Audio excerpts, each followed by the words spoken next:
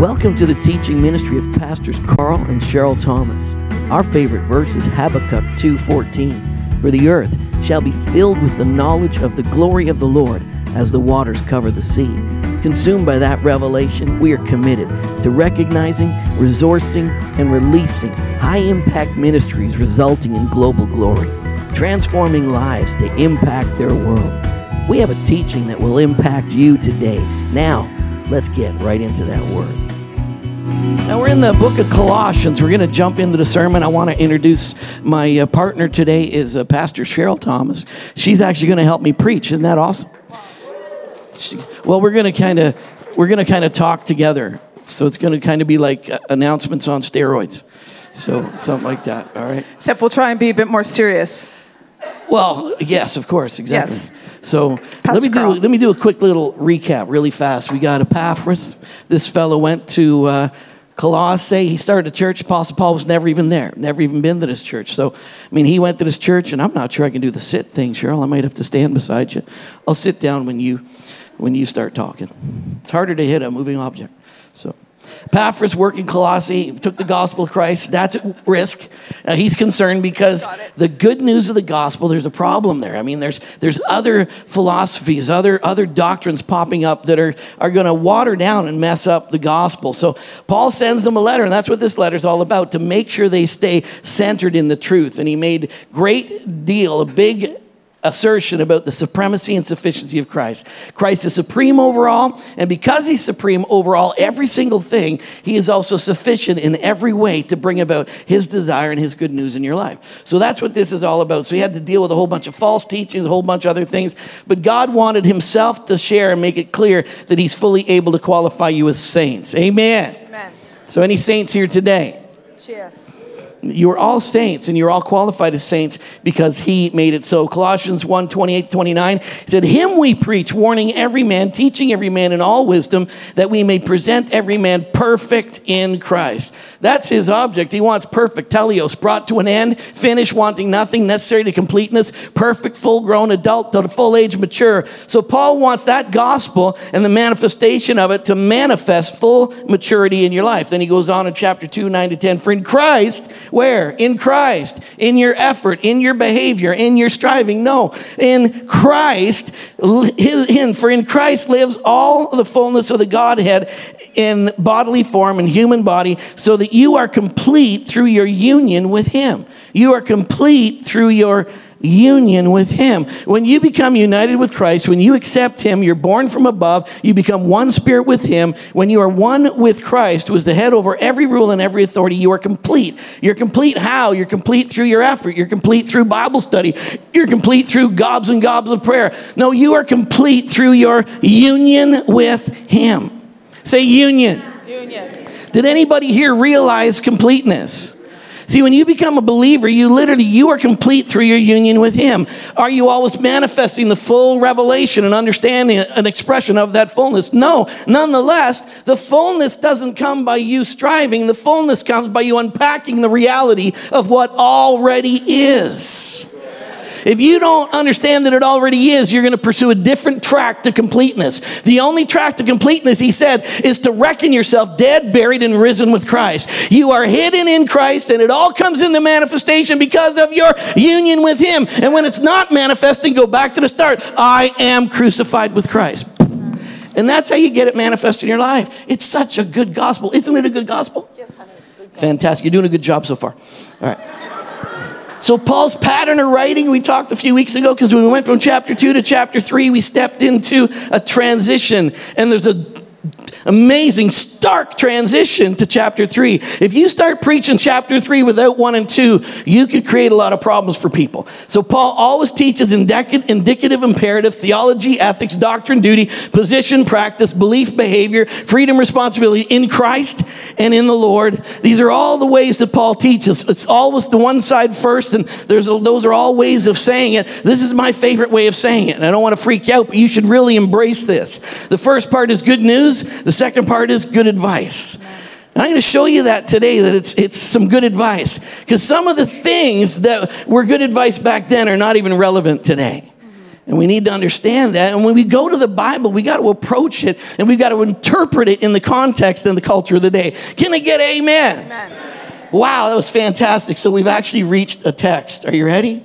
We've reached the text. I got a little video I just want to show you just to help us enter into where we are today. So that was the kiss cam at an actual Bulls game. And, there was obviously a guy that was so caught up in his own little world that he didn't even recognize he had a great opportunity to show he cared, And so we're going to talk a little bit about, relationships and husbands and wives today. So we want to do that a little bit better, right? Right. All right. So I actually had a friend whose wife sent his wife away to Paris, which was really cool. And when she got to Paris, she just called back to say, look, just want you to know we're here safely and everything's okay. But he said, you know what? I got to tell you, the cat died. And so she went, unbelievable. I just got here. I get 7 more days in Paris. And the first thing you tell me is the cat dies. You could have just said the cat's on the roof.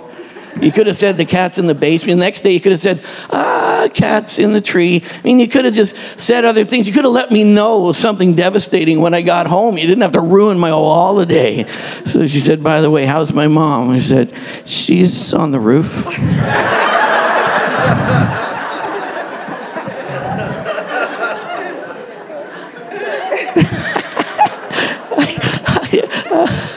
That actually, I didn't have a friend do that, but I thought it was such a good story. So good. Hey, let me read the text for today, okay? It's in Colossians chapter 3, and it's verses 18, and then chapter 4, verse 1. That says, wives, submit to your own husbands. Good to put the own in there. Submit to your own husbands as is fitting in the Lord. Husbands, love your wives and do not be bitter towards them. Like when you're on the kiss cam, pay attention. All right. Children, obey your parents in all things, for this is well-pleasing to the Lord. Fathers, do not provoke your children lest they become discouraged.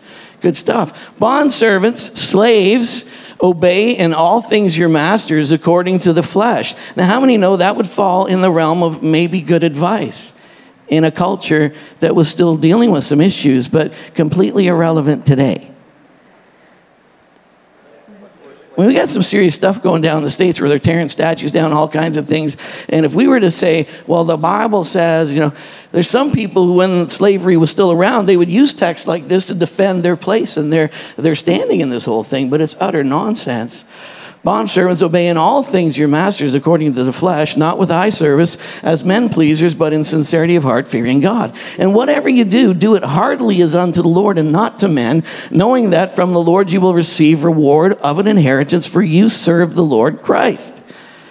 But he who does wrong will be repaid. What is he saying there? It's in the context. If you got a master who's a real idiot and a real moron who's really abusing people, God's watching. And everyone who does wrong will be repaid for what he has done. And there's no partiality. Masters, give your bondservants what is just. You have to understand, in that culture, when he said that, because in their culture, in Rome, if I wanted to kill one of my slaves, nobody would question that. It's mine to do. It's my right, because it's just an object. It's just something I own. Nobody would question you if you did that, because you're totally legally to do that. For Paul to write something and send it out in the Roman Empire for everybody to read when he says, you'll be held accountable for every wrong you do, that was countercultural.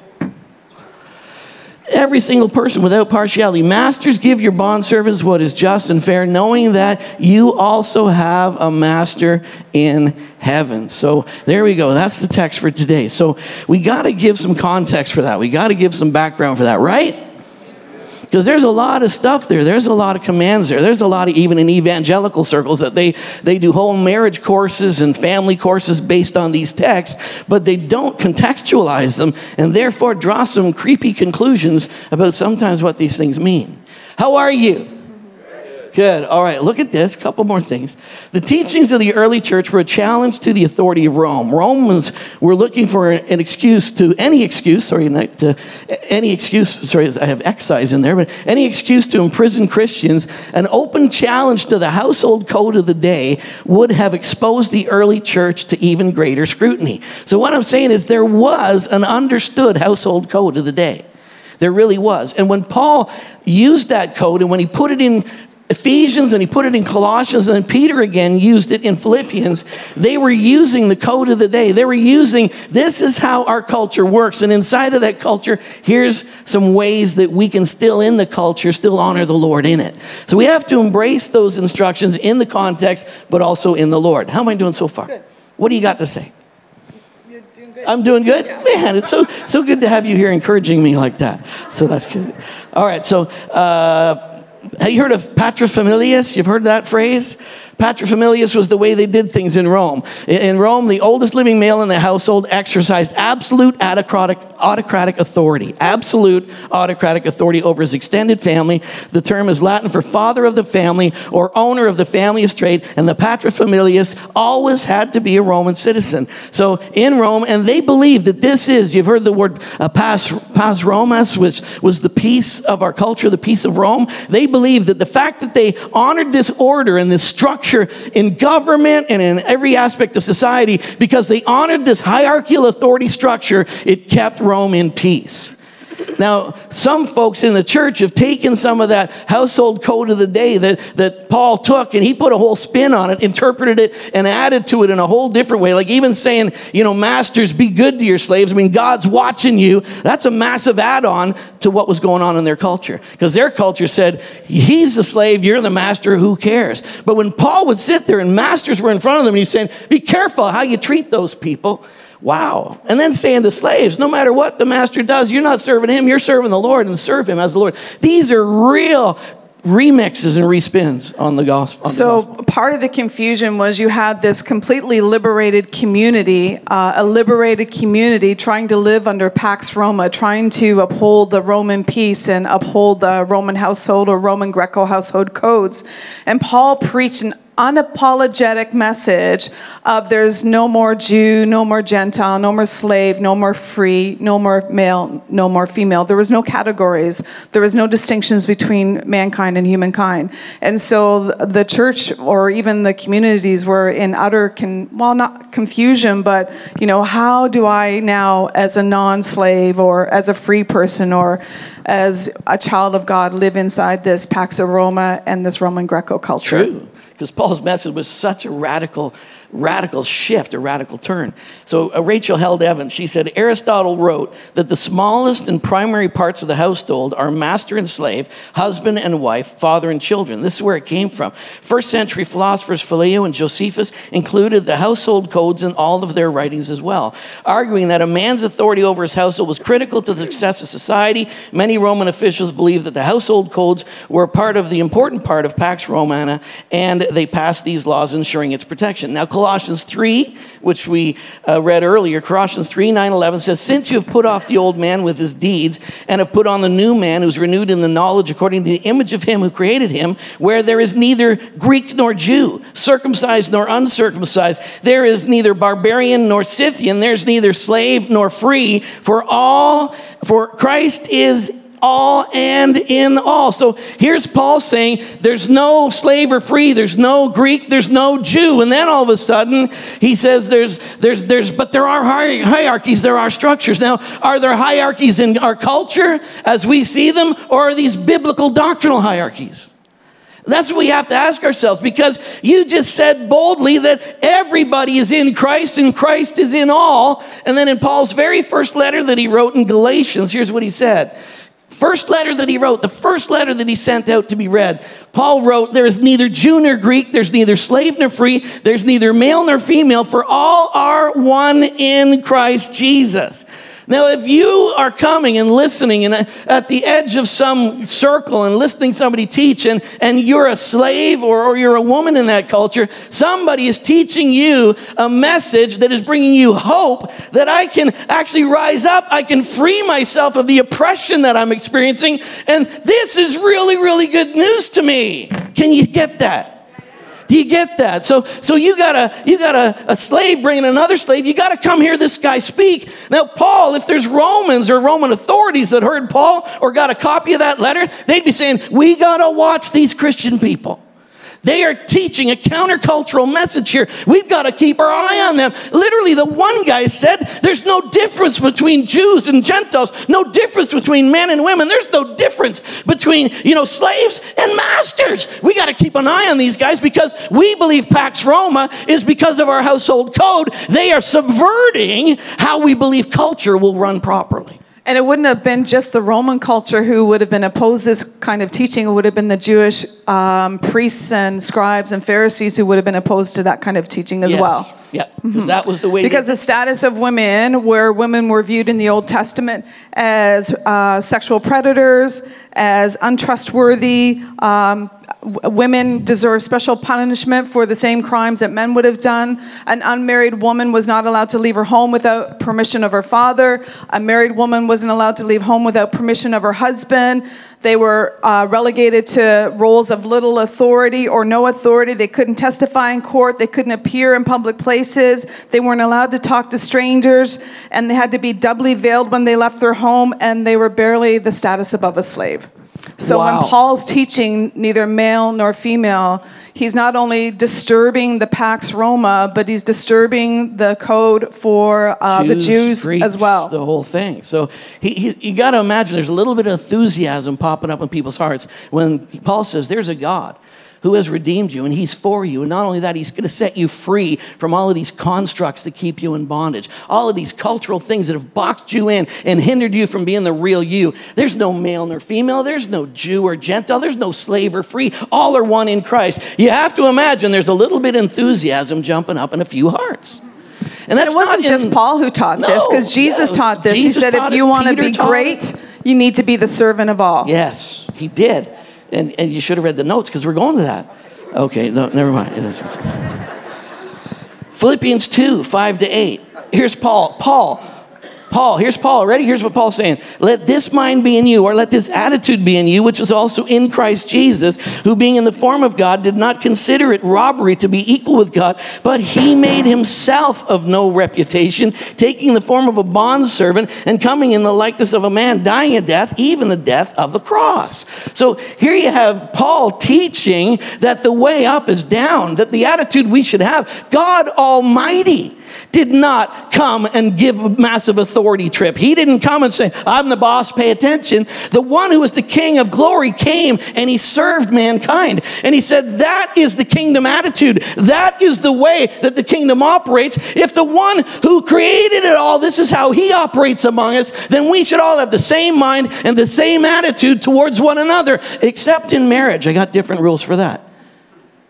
Do you see how weird that is? That you've said all of these things, and then all of a sudden he says, women, submit to your husbands as in the Lord. Husbands, love your wives. And see, people, that doesn't sound that bad if you understand the context. But people take it out of context, and they've made submission a nasty, ugly word, and they basically made it hierarchical and said, just like it's always been, man is the boss of the home, and women, you got to stay in your spot. It's horrible stuff. So you got to go, how did Paul turn this corner where he went, we're all one in Christ, to suddenly establishing this hierarchy? Why do you think he did that? Why would he do that? I'm confused now because I had this freedom in my heart, and yet now I see this code of hierarchy and I feel oppressed. Well, he did it because of the culture they were in. He did it because, hey, folks, careful with your liberty and your freedom. I know it's an awesome, really, really good news, but the mix was that, wives, do honor your husbands, but do it in the Lord. Do it as unto the Lord. Do it in the Lord. Don't do it as some duty to a culture. Do it as a person who has that same attitude of Jesus, a completely different instruction.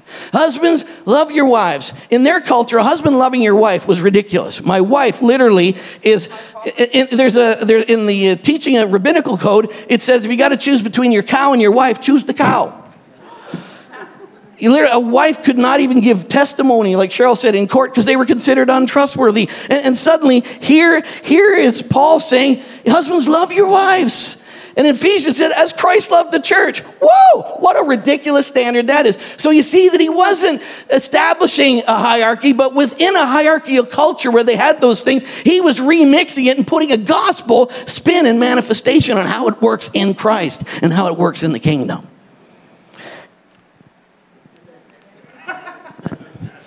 Okay, settle down. We have to keep going. Okay, so Nathan Cole, I can't even pronounce his last name. Can you? It's Calhoun. I think it's Calhoun.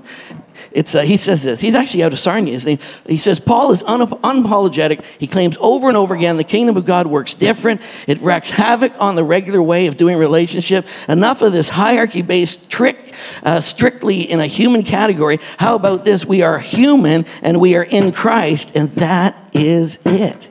It's good stuff. Now, Walsh and Kismet, this was a book. They wrote a book, a whole study on Colossians called Colossians Remixed. Here's what they said. They said, this is not a narrative that imposes a series of absolutes to oppress us. It's a story of liberation from the empire that would take captive our imagination while it rapes and plunders the earth. This is a story of restored relationships, a love story that calls forth an alternative community characterized by compassion, kindness, humility, meekness, patience, forgiveness, love, peace, gratitude, and wisdom. It's good stuff, isn't it? How'd I do, honey? I think I actually moved ahead 2 pages. No, I didn't. I'm good. So number one, we reject slavery in all of its forms. Amen? So take your Apple phone, throw it away. Because those phones were made in China by people working 16-hour days for very, very little pay. And if you don't think that's slavery, you should go pick up one of those jobs. And a lot of them are young women, very, very young, with little hands so they can do all the detailed work. So you hypocrite, you have an Apple phone, Pastor. I do, and an Apple computer and an Apple iPad. But you know, when you think about it, you say, well, that doesn't relate to us today. But you know what? There still is massive slavery today. There's sex slavery today. There's trafficking today. There's people today who still treat other people like objects and still do those things. And we should pray against that, come against that, and in every form say it's disgusting. Can I get an amen? And we would agree that we are appalled by that. But when Paul links slavery to the household codes, how is it we're not appalled by that? Yeah, that is interesting. So if we take in context, he puts husbands over wives, fathers over their children, fathers over the complete household. And then we want to take that bottom part and say that is obnoxious, that is obtuse, that is horrible, I want to throw it out. And yet we want to keep the other parts as still relevant today. I'm not sure you can properly do that. It's not consistent. It's not consistent. It's a poor hermeneutic. It's a poor exegesis. It's poor study of the Bible. And yet so much of it is done. And if you go to bookstores and go even on the websites and pull up, Christian marriage, you'll find all kinds of courses that are based on a hierarchical structure in marriage, which they are taking from and embracing from a culture that was 2,000 years ago. And so many times, and we'll define this later, those of us who would believe in egalitarian relationships are criticized by the traditionalist view that we're allowing culture to speak to how we, address household relationships and relationships. And they forget, traditionalists, that they've embraced a cultural standard of a Greco-Roman culture from 2,000 years ago and have applied it to us all today. True. So they're willing to embrace a cultural code from Greco-Roman culture and accuse us of embracing our cultural codes for today. Yeah, people who say that you're shifting, you're changing things. We're not changing things. We're actually trying to bring it to what's right. Because the people who are misinterpreting that are bringing a 2,000 year ago culture into today and saying that culture is relevant to now, which is absurd. How's that? How many are still tracking with me? And if we're going to embrace that, then we might as well embrace the part of the Bible that says when women are on their menstrual cycle, leave the city for a week. Hallelujah. You know what I mean? Like, how can we embrace one part of it and then totally discard the rest that's not comfortable or, relevant for us today? I was at a pastor's conference in Kuala Lumpur, and we had pastors from all over the world came. We had it there because we thought it was easier for them to get there. But we had one pastor from South Africa who stood up, and it's a fella from, the black congregations of South Africa, and he said, do you folks let women who are on their menstrual cycle take communion? And a whole bunch of the room just started to laugh. They went, what are you talking about? But one of the pastors stood up and said, stop it. Those are rules that they didn't get themselves. We gave them to them. Our old forefathers who came from Great Britain went down there and we had crazy nonsense and nobody told them that we decided that was stupid. And nobody told them we've moved on from that, and they've stayed there. And if they're still there, it's our fault for not saying we were wrong to have taught you that. And so they had all kinds of crazy stuff. That's like stuff like women shouldn't be in leadership. Women shouldn't, be in roles of authority in the church. Women, we'd have to get rid of Patricia King. We'd have to get rid of Joyce Meyer. All these other people that stand there and speak and teach the men. These are the verses and passages that they have no authority to do this over a man. There's some magic age when a boy becomes 16 or whatever, that suddenly you are unable to gain any wisdom from a woman. And so we move you into the adult classes and no women will ever teach you again. This is the nonsense that you defend. Or if you defend this, that's the nonsense that you also defend. Okay, that was good, wasn't it? Can't you feel the Holy Spirit on this stuff right now? Man, I'm telling you. Number 2, children and fathers. This is good stuff. I think it's sound direction for children and fathers that, we would have radically changed families today, and that is a radically changed dynamic. For, children obey your parents, obey them in all things, but also it says, fathers, don't provoke your children or exasperate them. So that was an extra word, a word that Paul put on top of that would not be cultural to them, because who cares if I provoke my kids? I tell my kids to do whatever I want. In fact, if I don't even like my kid anymore, I can kill him and throw him out of my family. Yeah. So that was a radical remix for their culture. Like paterfamilias, a father, if it was a baby girl born to it, he could throw it over a cliff and be done with it. So you can see that like the whole paterfamilias and its effect on the culture that day, to us would be barbarian. True. And so Paul's trying to create an environment where you're living in a barbarian culture and trying to bring some love, compassion, and kindness to that whole culture. A complete remix. Real good stuff. But we focused on the hierarchical stuff instead of the remix part, which unfortunately is not good. So the third thing, husbands and wives, right? So Colossians 3:18 and 19. Wives, submit to your husbands as is fitting in the Lord. Husbands, love your wives and do not be bitter toward them. And now that's another radical change of the dynamic of the day. And it should not be seen as a proof text. It should not be seen as a proof text. It should not be seen as a proof text where I get hierarchy in my home. And Paul, earlier on, there's 3 occasions where he combines this household thing, husbands, wives, fathers, children, and slaves, in Peter, in Ephesians, and Colossians. And right before he addresses the whole thing in Ephesians, he says, I encourage you to mutually submit one to another. And so there's this whole idea of mutual submission is the thing that is the foundation of it all. There has to be a mutual honor, a mutual respect, and a mutual submission. So let me look at some other writing of Paul. Here's another writing of Paul. 1 Corinthians 7, 6, and 7. But I say this as a concession and not as a commandment, for I wish that all men were even as I am, I myself. What's he saying? He says, I wish everybody was single. So there's a command from the Lord. That's my proof text, that we should all be single. No more marriages around here. Hallelujah. Because you can... Sorry. That was a slip.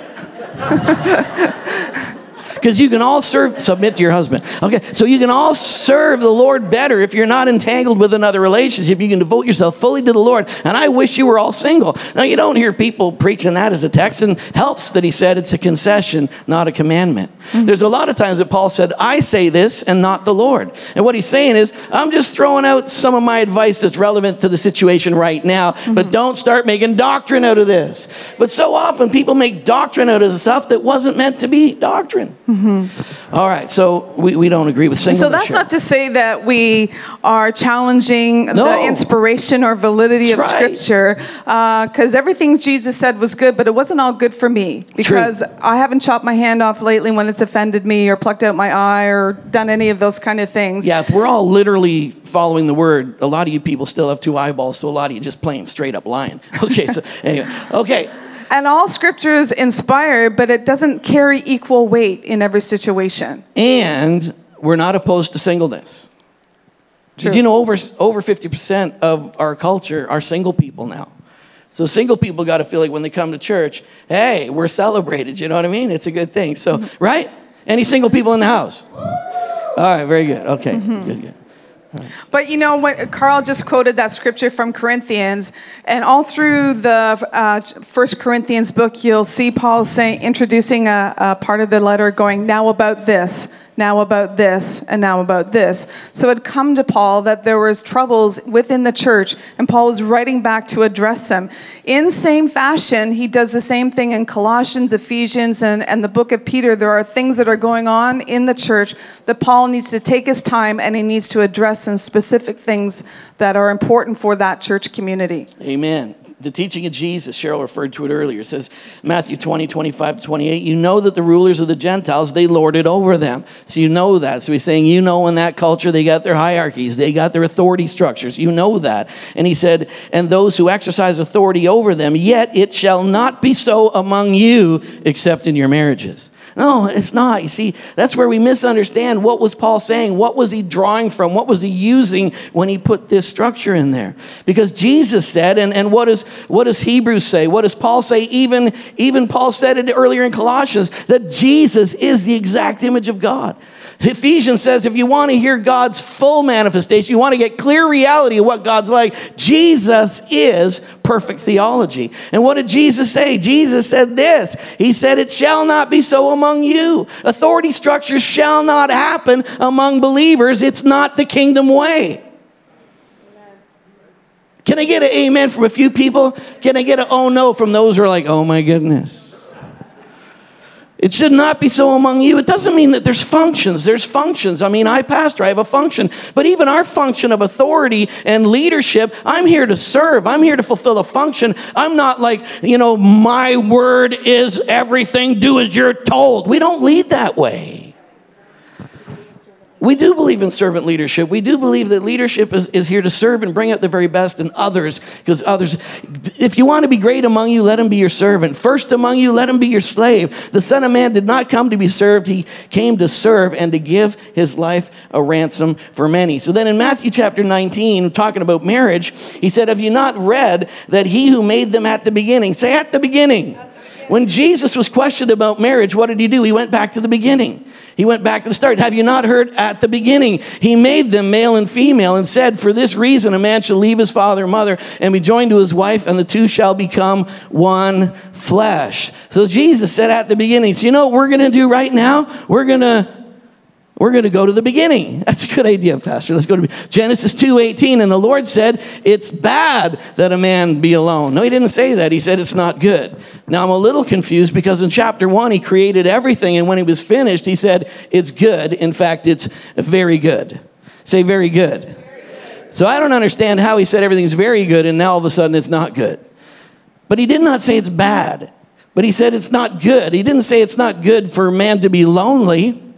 Because if he said man is lonely, then you have to declare that a relationship with God will not meet all your needs. Because you're walking with God in the garden and you're not satisfied and you're lonely, you got a problem. Sure. So it wasn't that he was lonely, it was that he was alone. There wasn't something exactly like him walking with him and functioning in life. So it says that God said, I'm going to get a helper comparable to him. Now, a lot of translations say he took a rib.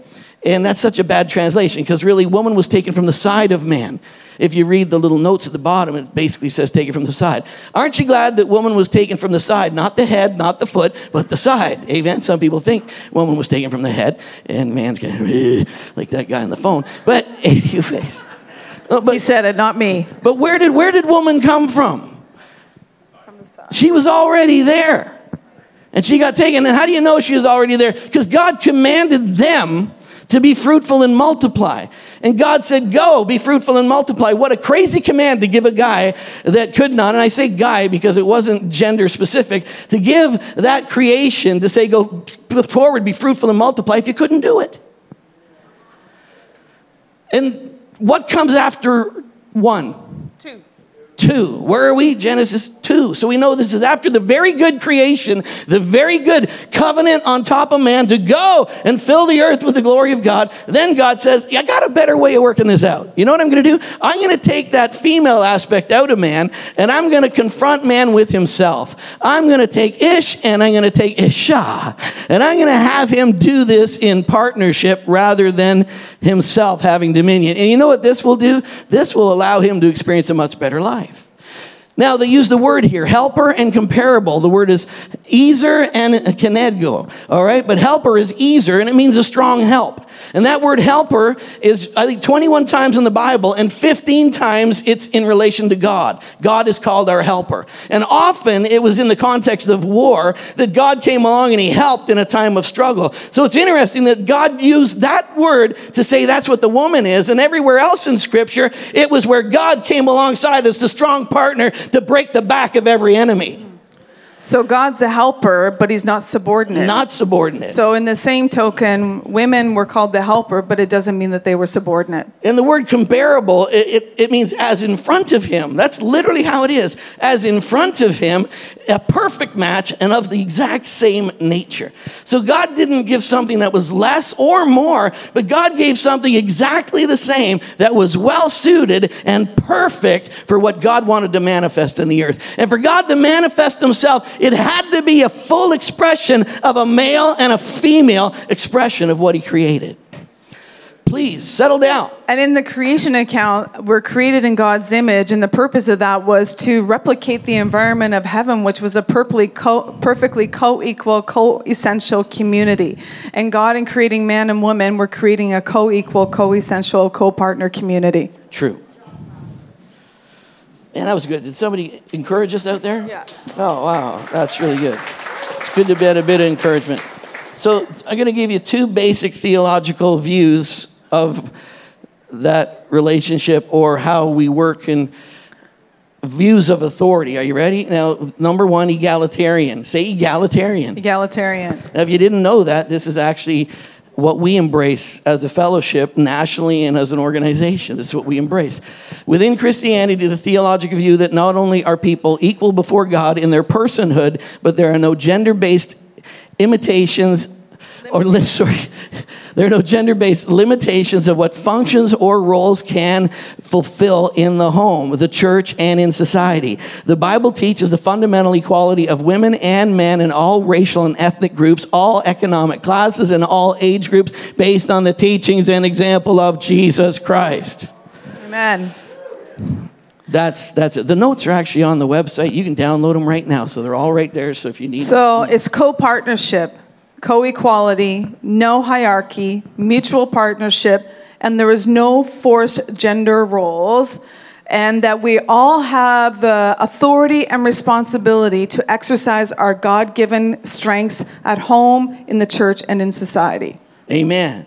Now, let me give you complementarian. This is a view, another view broadly held. Or traditionalist view. More traditionalist view. The theological view that although men and women are created equal in their being and personhood, they are created to complement each other via differing roles. Everybody say roles. Roles. Roles and responsibilities as manifested in marriage, family life, religious leadership, and elsewhere. It is also known as the traditionalist and hierarchical view.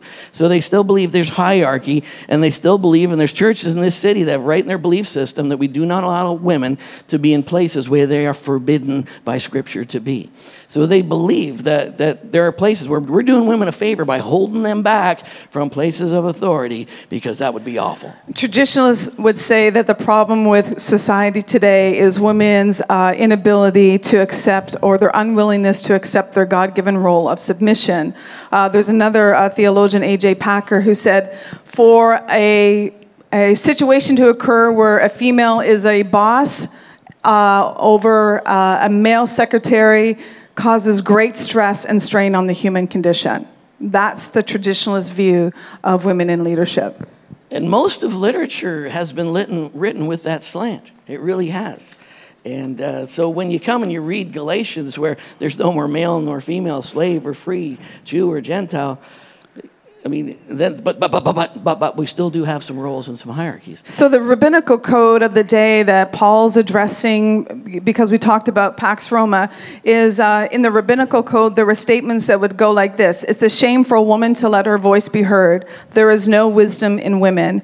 Better the law be burned than give it to a woman to read.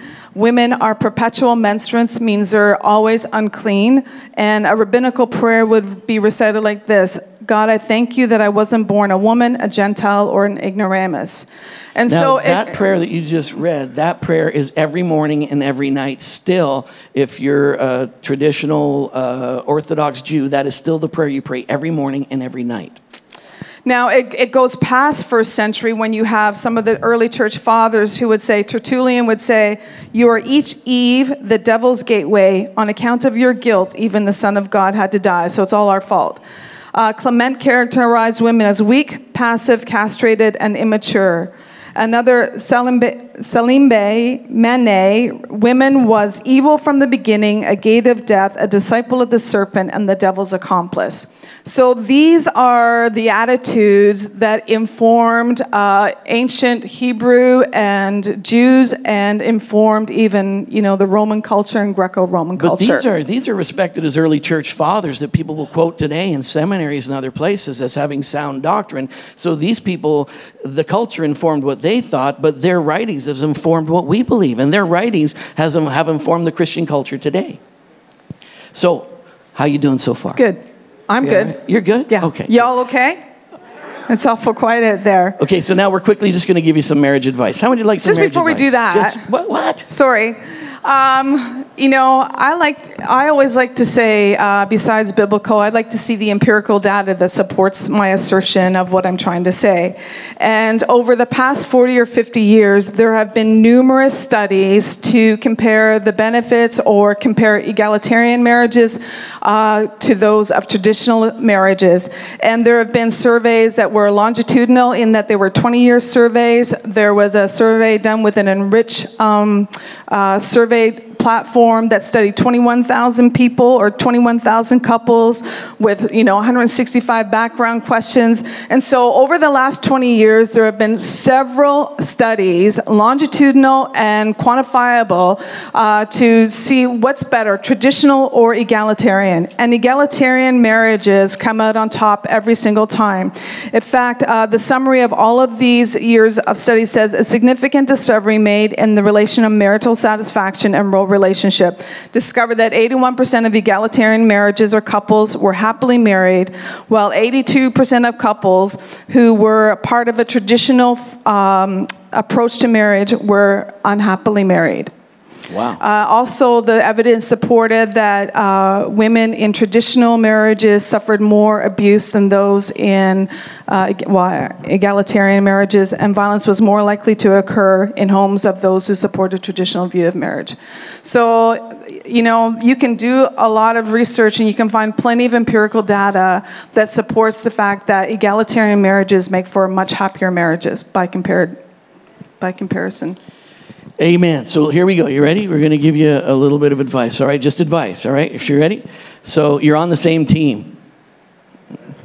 Amen. You're on the same team. You really got to be on the same team. I like it. There's times I talk to the Duvers and they say, Team Duver is doing this today. I love hearing that because it's like Team Duver is involved doing something. And that just really sparks something in me because there's people moving together and realizing that we're together in a mission. We're together doing life. We didn't talk about our historical background. We're going to do that right now. Now, I have to tell you, Cheryl wants to talk about our traditional background. So I grew up in church my whole life. I got a flat head right back here. You can feel it from sleeping on pews. It's really awesome. And I cut my teeth on a redemption hymnal. So it's really good. So that's why my teeth are so good today. I go to the dentist. The dentist says, you have amazing teeth. I said, because I cut them on a redemption hymnal. So they're beautiful teeth. But so I grew up under the traditional view. I grew up where that's what was taught. But I want to tell you this, as much as it was taught everywhere and in the circles where I was, it wasn't what was going on at home. So I didn't, because my mom had very strong roles in the home. My mom ran all the books, even though I heard people that, were, authority people in my dad's life who always, and I knew people that because they heard that, the wives had to give the books to the husband because the husband runs the books and runs the money in the home. But my mom would say, Karl, you're going to run the books over my dead body. Because my dad just, you just span. So my mom, literally, she had to guard the books and she had to do those things. And she took care of that. And she was way better at it than my dad. So I saw my mom and dad had differing roles than what I was taught at church, and the way they functioned and did things, that they really worked things out. They agreed. They struggled together to come to consensus on things. It was never my mom just going, yes, dear, all the time. So there were two passionate people involved in that relationship. So I grew up, and I didn't grow up with this hierarchical structure whatsoever. I've said many times my dad struggled with substance abuse throughout our childhood. And my mom was the consistent money earner in our home. She was the one who kept the family together, made sure there was a roof over our head, made sure there was food on the table, and made sure that we paid our bills. So I grew up in a home where in fact, when my dad is in good form, he was the nurturer in my home.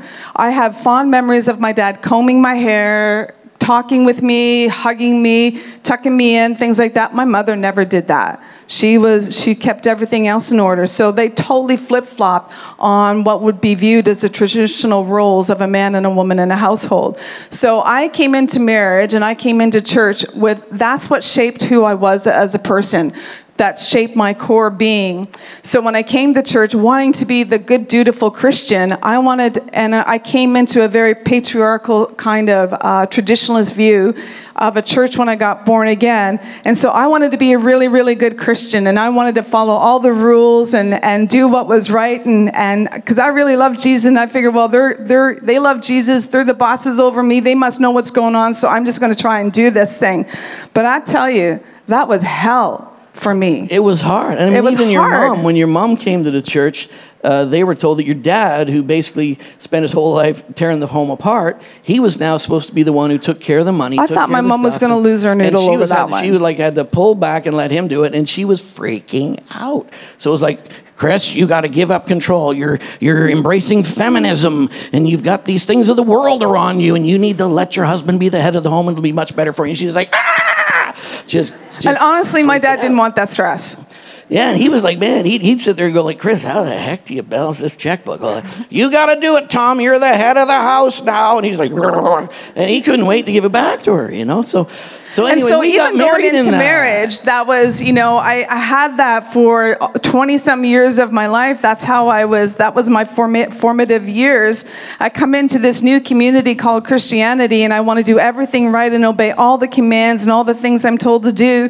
And I tried to do that. I would wake up early before Karl went to work and make him a big breakfast of bacon and eggs and clean the house and do all the things and have supper on the table. And I quit playing soccer. I didn't go to the gym. Right where I wanted her. He would always remind me of a Neil Young song that went.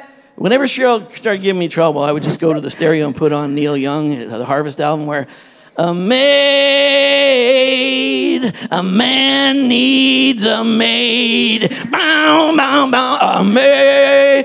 That was awful. I thought I would punch him in the head every time I heard that. I could see her fuming, and I was like, we're in a religious construct where you got to suck it up and do my laundry and take care of my meals, and woo! I was dying. I was literally dying. I remember one time. So it was Team Karl. And he was a chauvinist, honestly. He didn't know he was a chauvinist, but he was. Yeah, it was bad. Yeah. But we came out of church 6 months married, and we were walking out the front door, and the pastor went, how you guys doing? How's marriage going? I said, pretty awesome, Pastor, pretty good. Of course. And so Cheryl turns around, she says, it's okay. And I'm like, she's good, Pastor. It's all good. Because I'm like, man, we get in the car, and I said, don't do that. Because our pastor, if he even saw a hint of anything wrong, I was getting a phone call. We were having a meeting. So I'm like, man. So we got in the car. I said, Cheryl, don't do that. You know how he freaks with that kind of stuff. And Cheryl turned and said, well, I'm telling you, it's just okay. And I went, what the heck? I mean, wow. So I called to get her an appointment to get her straightened out to come in line. But I realized my wife is in pain. And then when I thought about it, we sat down and talked about it, and I went, wow, I married you because you're unique. I married you because you're special. I married you because I watched you on a soccer field. You were passionate. I married you because you went after things. You taught the word. You believed the word. And suddenly, I didn't mind it at all, but you literally came into my world, and you embraced that you're here to serve me and my destiny. And I said, that's awful. Which was a subversion of my natural love language. My natural love language is to serve. I don't hug. I'm not a good, touchy-feely person, but I express love by serving. And so I felt like this was being subverted. My natural love language was being totally subverted by this, messed up hierarchical structure. And I totally lost my identity. I didn't even know who I was anymore and who I was supposed to be inside this relationship. It's true. And you should all, Love Language is a great book. You should study it out. My love language is sarcasm, so you should all check that one out. It's really good. No, that's not in there, I don't think. Mine is words of affirmation. So say amen. Amen. Thank you. Appreciate that. So that's kind of the background that we came into marriage. And so I have to say there was a few years of struggle. It was. We worked it out there. We worked it out. Because I told Cheryl, get a membership at the club. I love that. So she got a membership. She started working out. She joined a soccer team. And I started coming home to signs on the fridge and stuff to throw in the microwave. But I didn't mind that. I enjoyed it because, you know what? I would drive then and find out where she was playing soccer. And I'd see her on the field. And she played middle half. She never stopped. She just went. I would say, that's my wife. Because she was killer on a soccer field. And, you know, I never felt more proud than when I saw her doing what she was thrilled about and being who God called her to be. So that's special stuff. So you're on the same team. One flesh, two are better than one. 1 Peter 3:7, you are heirs together of the grace of life that your prayers may not be hindered. Let me just show you a couple pictures, all right? Because here's some stuff you have to understand. All right. Now, how many know that's the right way? That's the right way. Yeah. Woo! We agree on that. How many? Who cares? As long as there's some there. No. Right? Now, look at this. No. That's not. That's just wrong. It's so much work. How about this? Oh. Yes. That's my house. You love it when you, oh no. Cheryl! Where's the toilet paper? And then here's my way. That's awesome. That's how you drives me crazy town. But you know, when I do that, what am I manifesting? I'm not on Team Thomas. I'm on Team Karl. And I'm saying, when you drop the tissue like that, what are you doing? You're saying somebody else can put it on right. Not my job. Somebody else's role. You do that stuff. I mean, that's crazy stuff. You know? That's crazy. It is crazy. You know? And when you put the dishes in the sink instead of the dishwasher that is less than 6 inches away from the sink. All right, so we never do that. I don't do that. I'm just telling you guys. We're on the same team. Yeah. All right, now what I love though, give me that last picture. Go that. Now isn't that a blessing right there? Hey? I mean, how many of you want it cool? She wants it hot? Hey? I mean, that's my car. I'm so glad that Ford has decided that you can have independent zones for heating and cooling. So I got cool air coming. She's got hot air going. The only place we're happy is in the car. It's so good. That's not true. Get your hand off that. Pull on another blanket. Throw off another blanket. Turn the fan up. Turn the fan down. But thank God in the car, we're in absolute unity. Praise Jesus. Hallelujah. Okay, we're on the same team. All right, number 2, we have to move along now really quickly. Honestly, if you fight with your husband, you're fighting against yourself. You are. Because you become one flesh and you're on the same team. Yeah.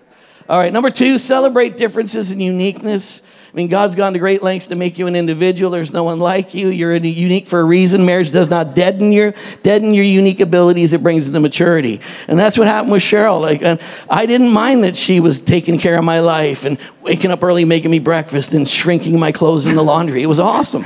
But you know what? I'm more happy when Cheryl is everything she's called to be.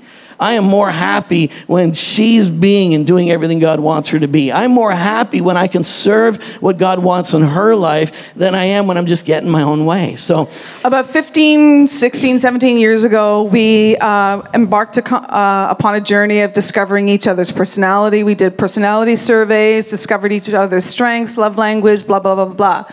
And so what was really great for me was that when I discovered that Karl was very, very different from me, it freed me from feeling that it was personal.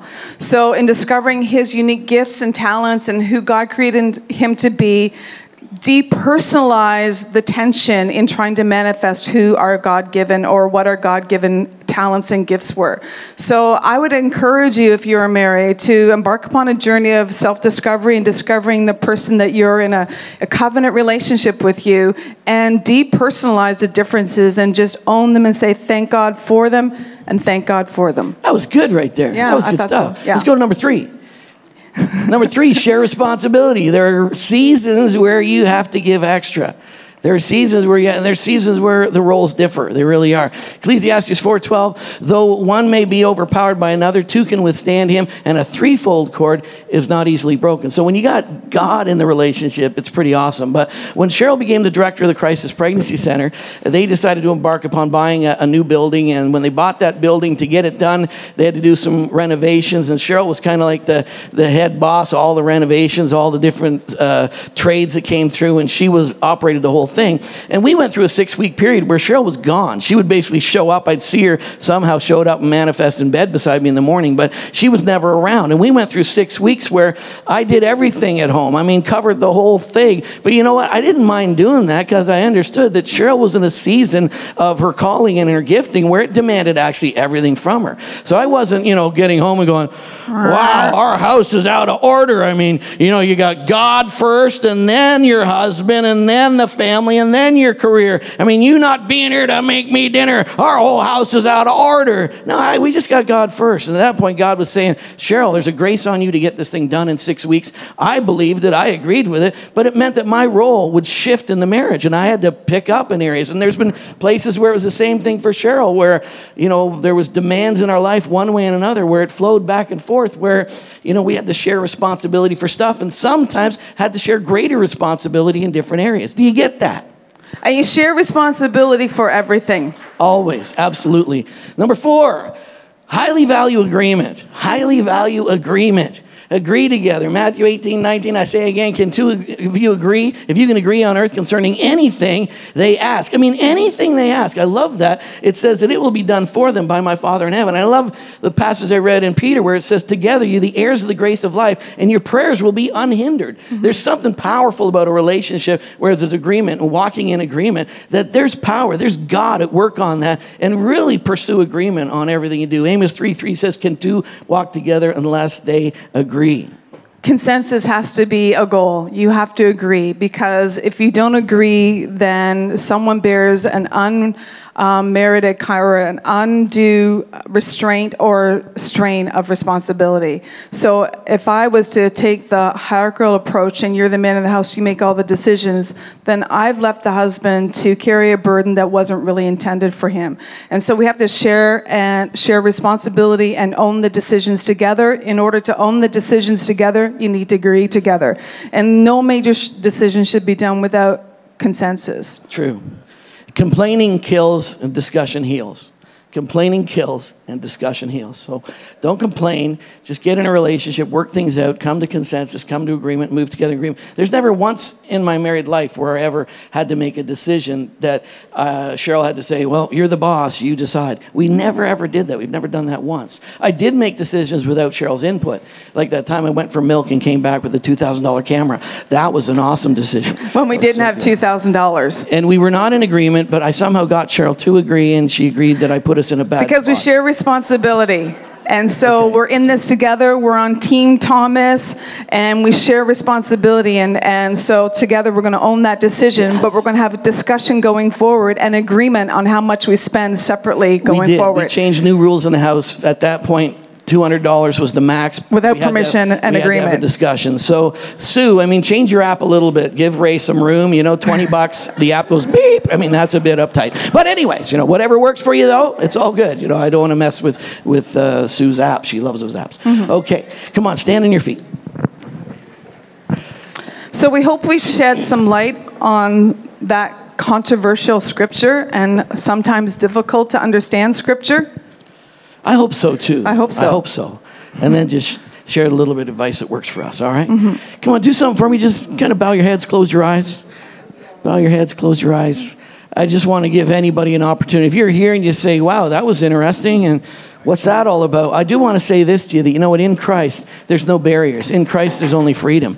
In Christ, there's liberty. And in Christ, you are actually free to serve. You're free to be what God called you to be. You're free to manifest the goodness of God.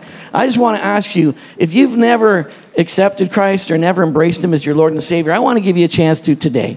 And I want to give you a chance to say, you know what? What I see in the community, what I see in the Word, I like that. And, I want to accept God. I want to make that relationship real. And if that's you, I want you to do that today. And I'm really just simply I'm gonna go 1, 2, 3. At 3, just put your hand up if that's you. Say, hey, pray for me today. I'd like to accept Christ. I'd like to align myself with his community. If that's you, we're just gonna count to 3. You ready? Listen, 1, 2, 3. Just boom. Just throw your hand up really high so I can see it. Really high so I can see it. Anybody.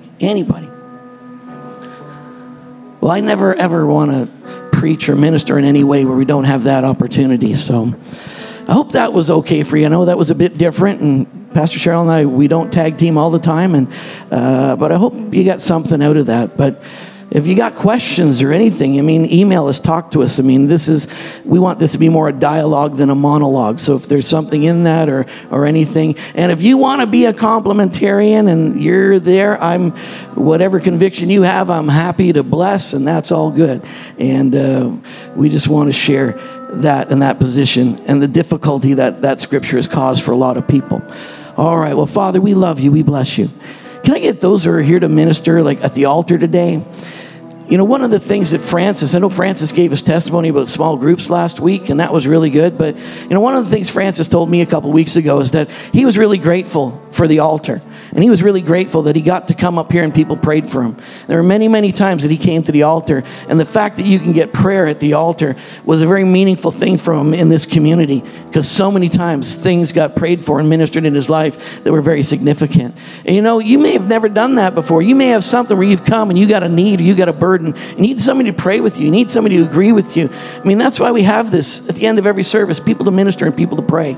People that we've identified that they're qualified. They got skills and abilities that they can minister Christ to you. So if you're doing that, if you're part of the eldership team or on that ministry team, can you come now and just kind of stand around the front here? And we just want to give people an opportunity for prayer, all right?